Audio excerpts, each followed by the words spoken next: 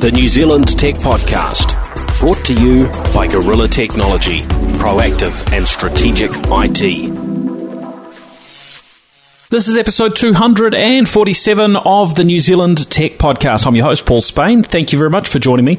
In this episode, we dive into a chat with Microsoft Vice President of PC, Tablet and Phone, Joe Belfiore. He's here in New Zealand for the Ignite conference. Well, let's, without further ado, jump straight in. So, welcome to the New Zealand Tech Podcast, Joe. Great to have you here in New Zealand. Welcome. Thank you. It's good to be here. Let's start now. I know your current role is heading up Windows on PC, tablet and phone, but maybe we can just start by going a little bit back in time to how you ended up at Microsoft in the first place. Sure. And what it was that kept you busy. You were saying you've been at Microsoft for 25 years now. Yeah, I just hit my 25-year anniversary last week. That's great. Well, congratulations. Well, let's jump back to 1990 and maybe tell us that story of how you joined Microsoft and what were the things that you were involved in over that sort of 1990 to 2000 period. So in 1990, I was graduating. I went to Stanford. I got a CS degree from Stanford. And I think I was probably a pretty typical CS student. There weren't as many of us back then as there are today. And I remember when the Microsoft recruiters came to campus and described the jobs, you have to sort of get yourself in the mindset of what was happening at the time. This is pre-internet, and so there's no web yet. So computer science was a very different sort of field to be in, right? Pretty different, yeah. And the exciting things that were happening when I was in college getting my CS degree, you know, in the early days, we were on these big time-sharing computers, and then on Unix workstations, and then on Macs. And I actually didn't really spend any time using what you would call a PC, like an IBM compatible running a Microsoft operating system. But I did spend a lot of time on the Mac, and I was a big fan of graphical user interfaces, and this is in the time frame when good typography is happening and inexpensive laser printers are a big deal. And what you did to communicate with people was make flyers, which I know sounds ridiculous today. But I cared about design and I cared about user experience. And Microsoft at the time had the state-of-the-art tools for making people productive in Word, Excel, and it really was the Office apps on the Mac that attracted me to Microsoft because they were democratizing people's ability to do great things with technology. And so when Microsoft came to campus, it was those apps that got me excited, and they described this job where you got to work on the spec and the design of the product, but you didn't have to write the code. This is program management. I'm like, well, that's perfect for me. So Sounds fun. I lucked out and got hired as a program manager because I was enthusiastic about user experience and the applications. And I ended up joining up with my first job in the OS2 group, ironically. Wow. You didn't stay working on OS2 forever, obviously. Well, otherwise you wouldn't be sitting here. Right. You know, I sort of had good timing because I got hired at Microsoft in March before Windows 3 took off. Windows 3 took off in May of 1990. So I got my job offer. I thought I was going to work on OS2. Windows 3 takes off in May. I graduate in June. I did a little 5-week trip with a friend, and I started in late August. And by the time I showed up, it was pretty clear to the people that were working at Microsoft that Windows had a brighter future than OS2 did. And so on my first day of work, my manager took me to lunch and said, you know, you should put Windows on your desktop computer instead of OS2 because you'll probably end up working on that. And I didn't even know what it was. Yeah, okay. So the first period of a few years for me, it turned out I was a program manager on NT, because the group that had been working on OS2 shifted over to work on NT. And so I did that for a few years, and then later on moved to the group that was called the Chicago team, intending to ship Windows 93, which of course you all know as today Windows 95. Now, you know, you mentioned sort of that interest in design and typography and so on. You'd been on the Mac.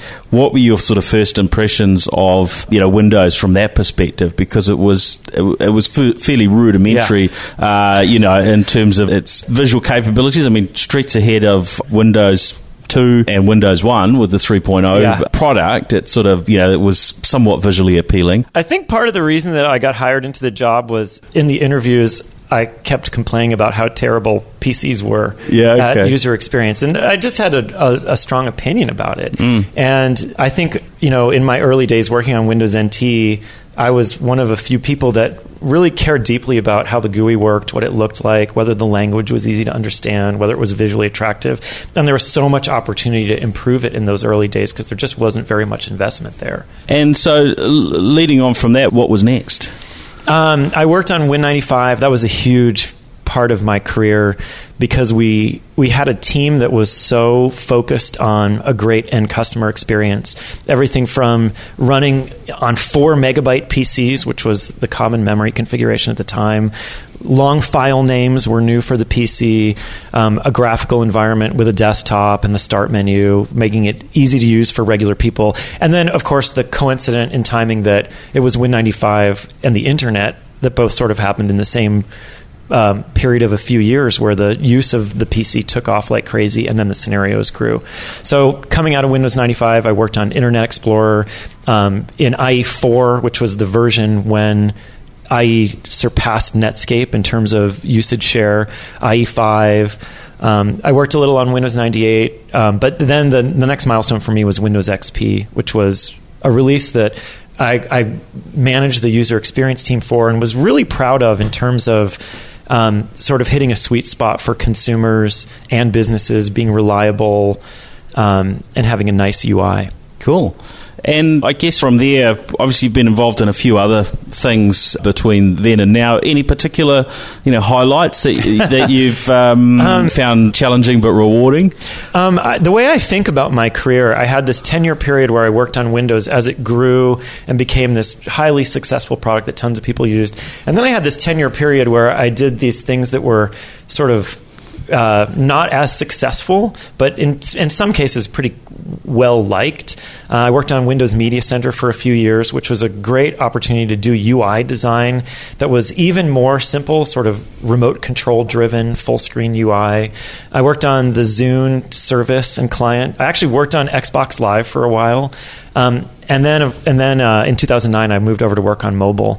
And I think that having the experience of contributing to a thing that was such a phenomena like Windows, and then having the experience to build products that generally people liked but weren't as commercially successful, I think I learned 2 different really useful perspectives from both of those. So what do you think you learned from, say, working on Windows Media Center, which, not broad adoption, it's been killed off now. I guess the Xbox is sort of coming into play, overlapping with some of those capabilities. Working on Windows Mobile, which has really struggled really since the iPhone came out, and I guess we all look back on Steve Ballmer's comments about the iPhone not going to be successful. What have you taken away from from those experiences that you can share? One takeaway for me is that I think for people who are engineers, which I would call myself one of, I think that with an engineering mentality, you tend to have this belief that building a good product is sufficient. And a takeaway for me, whether it's right or wrong, is that it's not.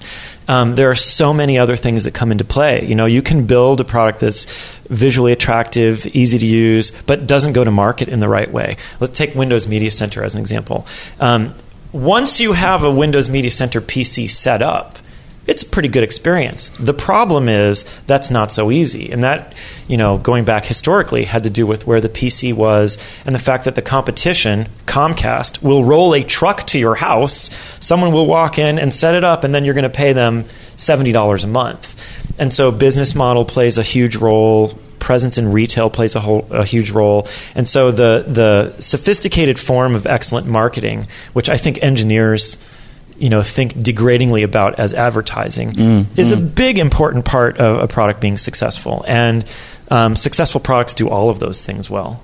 And now, so we're looking at Windows 10. That seems to be a flip when we compare it to Windows Mobile, for instance. How many people have installed it? Can you share any numbers? Well, we announced last week that 4 weeks in, that 75 million people have taken the free upgrade offer and successfully upgraded their PCs and are now on Windows 10. And the number's still growing, but we're beyond 75 million at this point. And I guess it's interesting because there are a whole lot of different ways of measuring success, but in anyone's book, that's pretty successful, even if people aren't paying for the upgrade, right? Yeah, we feel great about it. It's a faster OS ramp than any OS we've done before. We think that it's it's definitely on track to our goals. And as we, it's been nice to see a lot of people upgrade, but it's also been nice to be able to measure their customer satisfaction. We know that the people that are installing it, using it, are satisfied, and they're recommending it to other people. So we think we have a really good trend happening here. We see not only successful installs, but a lot of continued reservations. And we're trying to be smart about rolling it out in a way that gets the bits to the right people with the right devices so that everyone will continue having a great experience as we keep scaling the rollout. Now, there was an incident in New Zealand which the national media picked up on about 2 weeks ago, where the CEO of a local internet provider said that the downloads of Windows 10 were causing congestion on New Zealand's ultra-fast broadband network, which is our fibre network. Very, very quickly debunked, I think, from everyone else in the industry that, made a bit of fun of this particular company, and it probably didn't help his reputation. But have you heard of there being that sort of impact anywhere, or is the sort of measured approach you've taken in terms of pushing it out there meant generally most people have been able to get it without too much stress? Before we launched, there was a bunch of press that was like Windows 10 could break the internet. Okay. And the team of people that deploys these updates, actually they've been doing stuff like this for a really long time. Windows Update as a service has deployed huge amounts of data pretty routinely for many, many years. And so they had been very planful about it. I think the volume of data that we're distributing is massively huge, but these guys know what they're doing. So no, we have not heard of other places where the internet is getting broken. Although, we certainly are moving a lot of bits, and there's certainly a lot of people that are out there getting them. And now you've got a different way in terms of how those updates get distributed. What should people be aware of in terms of how that actually happens? If you're a regular person, you don't need to be aware of anything. The process is simple. We've tried to make sure that it's easy to use, there are very few decisions involved, and that all the right things happen under the covers. And so, for the people who are listening to this that are wondering whether their less technically inclined relatives or friends should upgrade, yes, definitely. We're trying to do this in a smart way that makes it easy. And then for people who are technically inclined and interested to sort of know how it works, there's lots of cleverness in the model. Among the things that we do that we think help make it easy for people, things like pre-downloading the bits, making sure that the bits get to your PC and are known to be in a good state before we prompt you to do the install. All of those things are part of doing this in an intelligent way that we have been working on for well over a year, and even rehearsing in a way with Windows 8 and Windows 7 users by getting them all up to the latest versions of Windows 8 and Windows 7 before the Windows 10 rollout even started. How do you make sure it's a good experience? Because with any upgrade, there's going to be a percentage of people where something goes wrong. Is that why you've built in that option that allows people to roll back to where they were before they started? So if someone ends up in a bit of a mess, you can just say, well, undo, and you're back to where you were before you started. Yeah, it's the thing that I have found pretty incredible about this whole process is that the people who've worked on this, which is mostly our core team, they really have put well over a year into multiple layers of understanding and practice. So let me give you some examples of what I mean. This set of people said, knowing that Windows 10 would come out and there'd be hopefully huge demand, they took the Windows 8 and Windows 7 installed bases and modernized them. And part of that process was figuring out how you do deployment of updates that would actually run, because sometimes they don't. If a PC's turned off and it's only on sporadically, how do you get it to the point where it will run? There's problems to solve there. How do you solve the UI problems so that people will understand what their options are and not inadvertently opt themselves out? How do you deal with things like getting the bits onto the devices? And then which devices do you pick to go at what time? And the team has done all of these things. And so, you mentioned that there's this hard problem. You have these PCs, they may have incompatible software, they may have incompatible hardware. How do we deal with that? Part of it has been looking at the installed base of PCs for the last 6, 7, 8, 9 months and really understanding it deeply, taking that information to our OEM partners, to IHVs, to application writers to make sure that there's going to be a driver ready when Windows 10 comes out, that we have the driver if a driver needs to be updated. And so on launch date, we could identify the devices that we know will work well.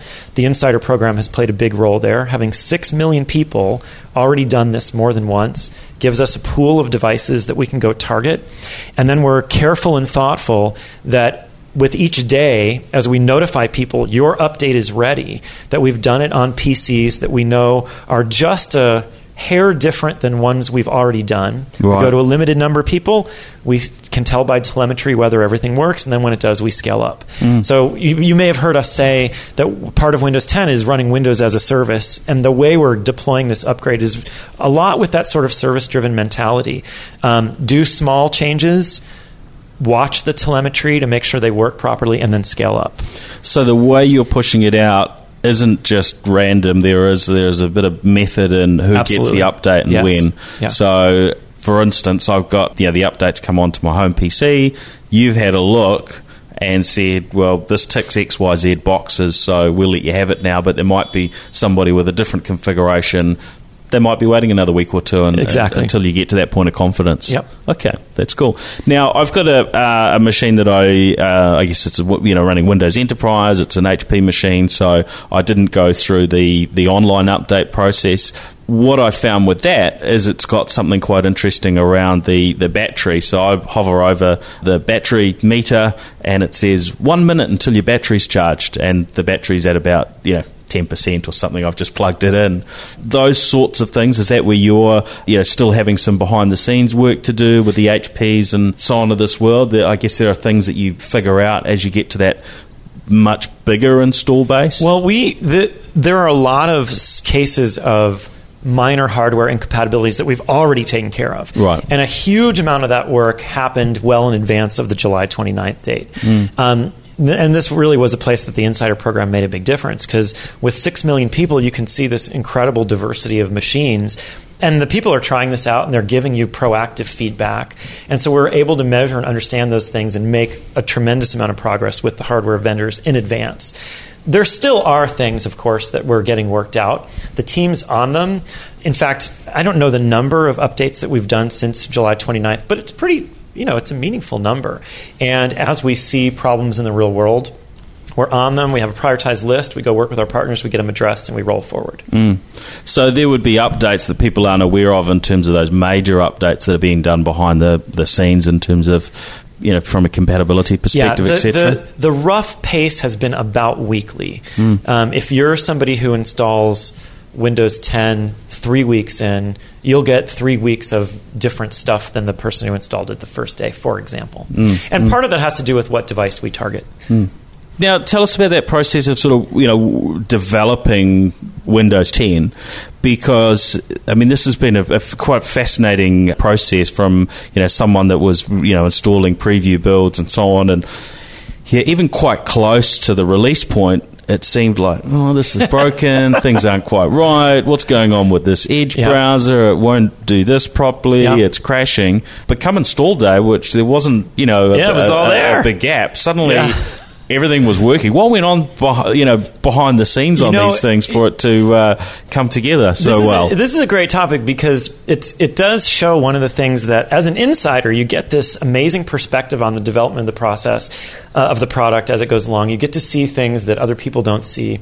But it is also the case that you don't have the same point of view as we do inside Microsoft. And part of the reason is that we have a large team, and the development happens in this distributed way. And so the thing that insiders see is the final integrated version of code that's been ready from a whole bunch of teams. And so, let's take as an example, you mentioned Edge. My team builds the Edge browser.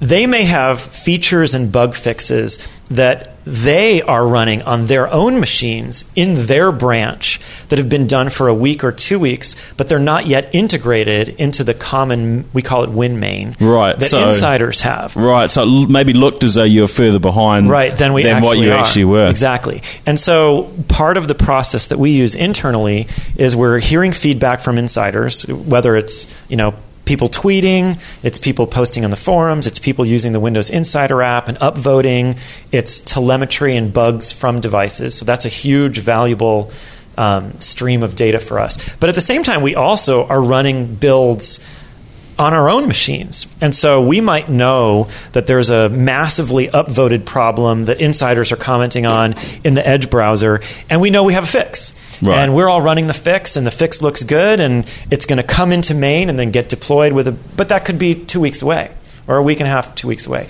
And so, as insiders, it's worth keeping in mind that although you have an incredibly up-to-date point of view, it is not the most up-to-date point of view. And so I think the effect of what happened at the end was we knew as the date approached what the top issues were. We knew what code and work we had in all these branches, and we knew if we brought it together, we had a pretty good way of predicting what the results would be, and in fact, it panned out that way. So, cool. Now, looking back, in terms of how development, was done in those early sort of Windows days and so on, I remember running the Windows NT beta, and I think the stack of floppy disks to install that was probably about as high as the table here, and trying to carry these things, it was a challenge, let alone install it. But the amount of time in terms of from when something was built, I guess, getting access to that and getting it installed to now where things are just sort of constantly iterated, and you've got people outside of Microsoft running these latest builds and so on. How much different is that development world now, sort of 20 years on? It's pretty different.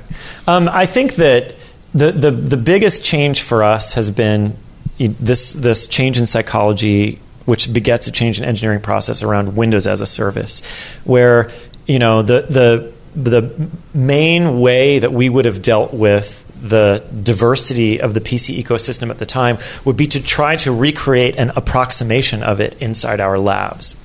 And the industry and the number of users and the diversity of devices has scaled to the point where that's not really pragmatic anymore. That's a useful first step, but it's not pragmatic as an end solution. And so changing your psychology to say, we're going to understand the real world is a pretty big change in the way you engineer.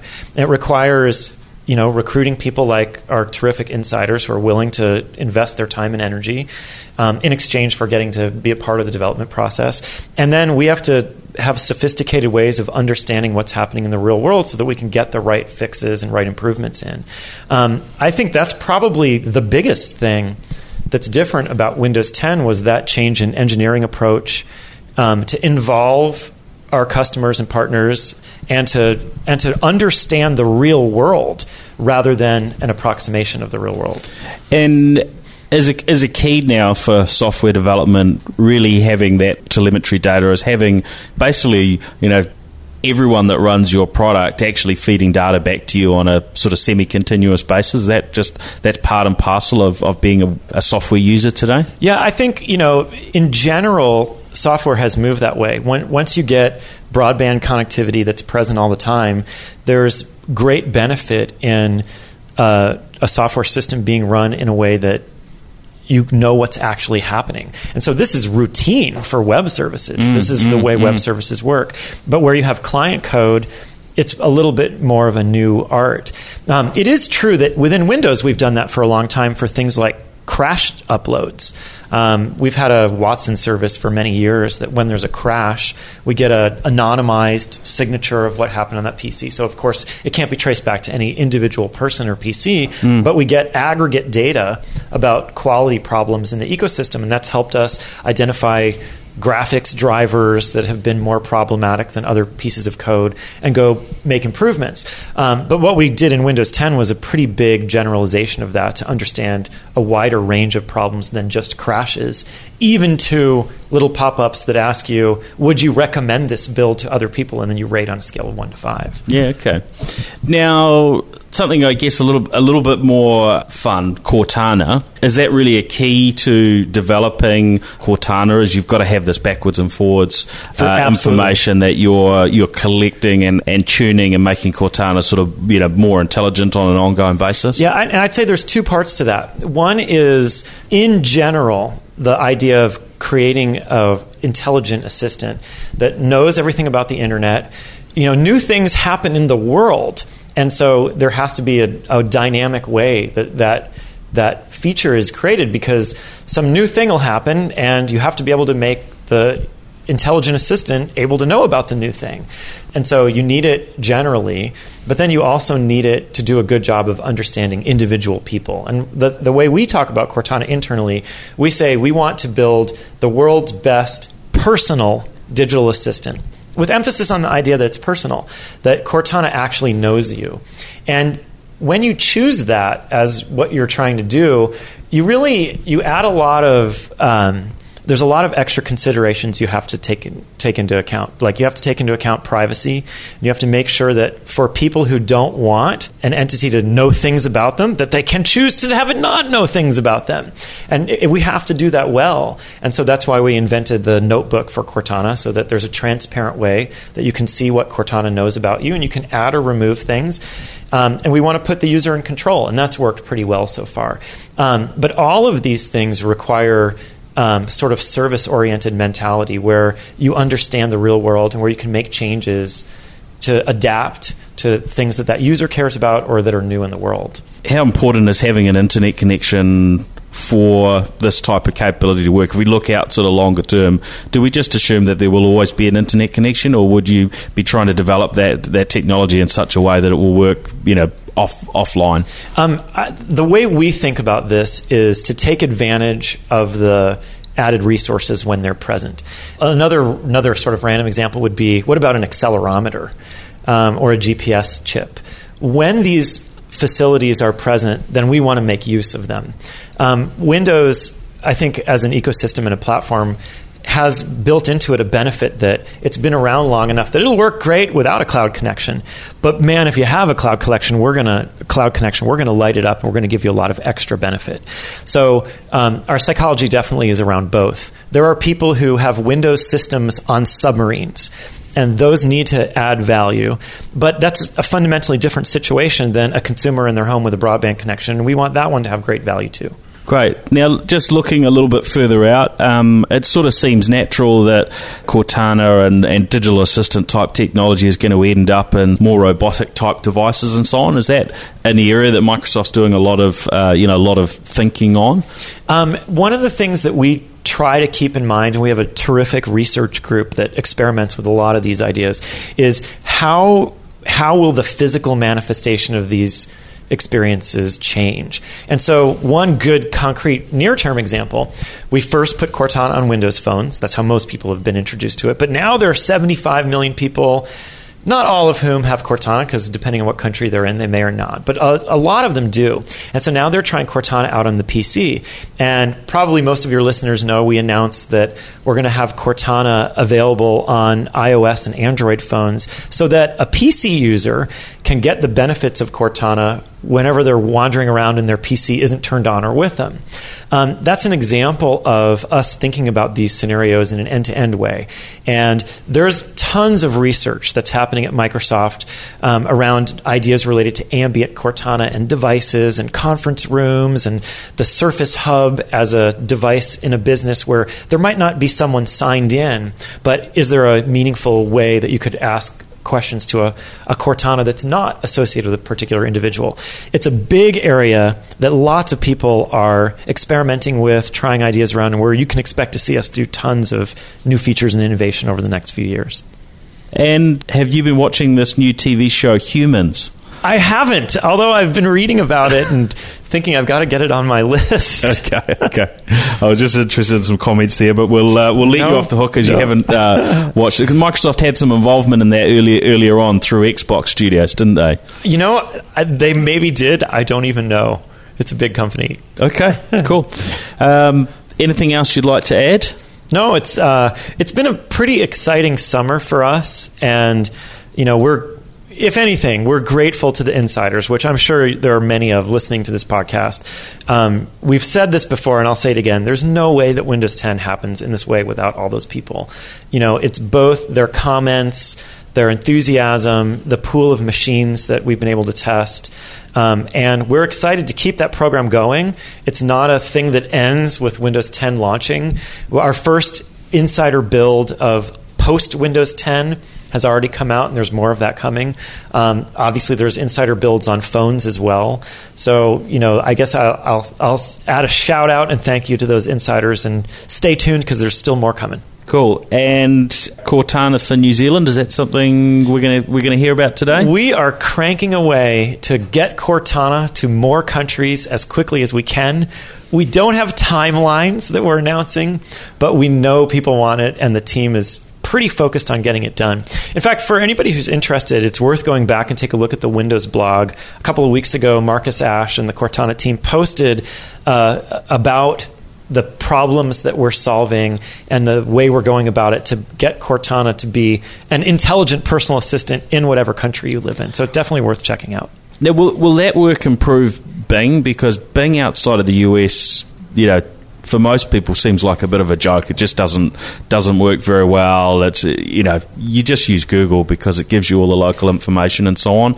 What's the tie-in between the two? A lot of the work is the same, but some of it's different. So one of the things that we think of as a key criteria for Cortana being a great personal digital assistant in whatever country you live in is, for example, she knows the restaurants around. And so that is the same problem as making Bing better at understanding things. But then there are parts that aren't. It's Cortana being able to understand spoken accents.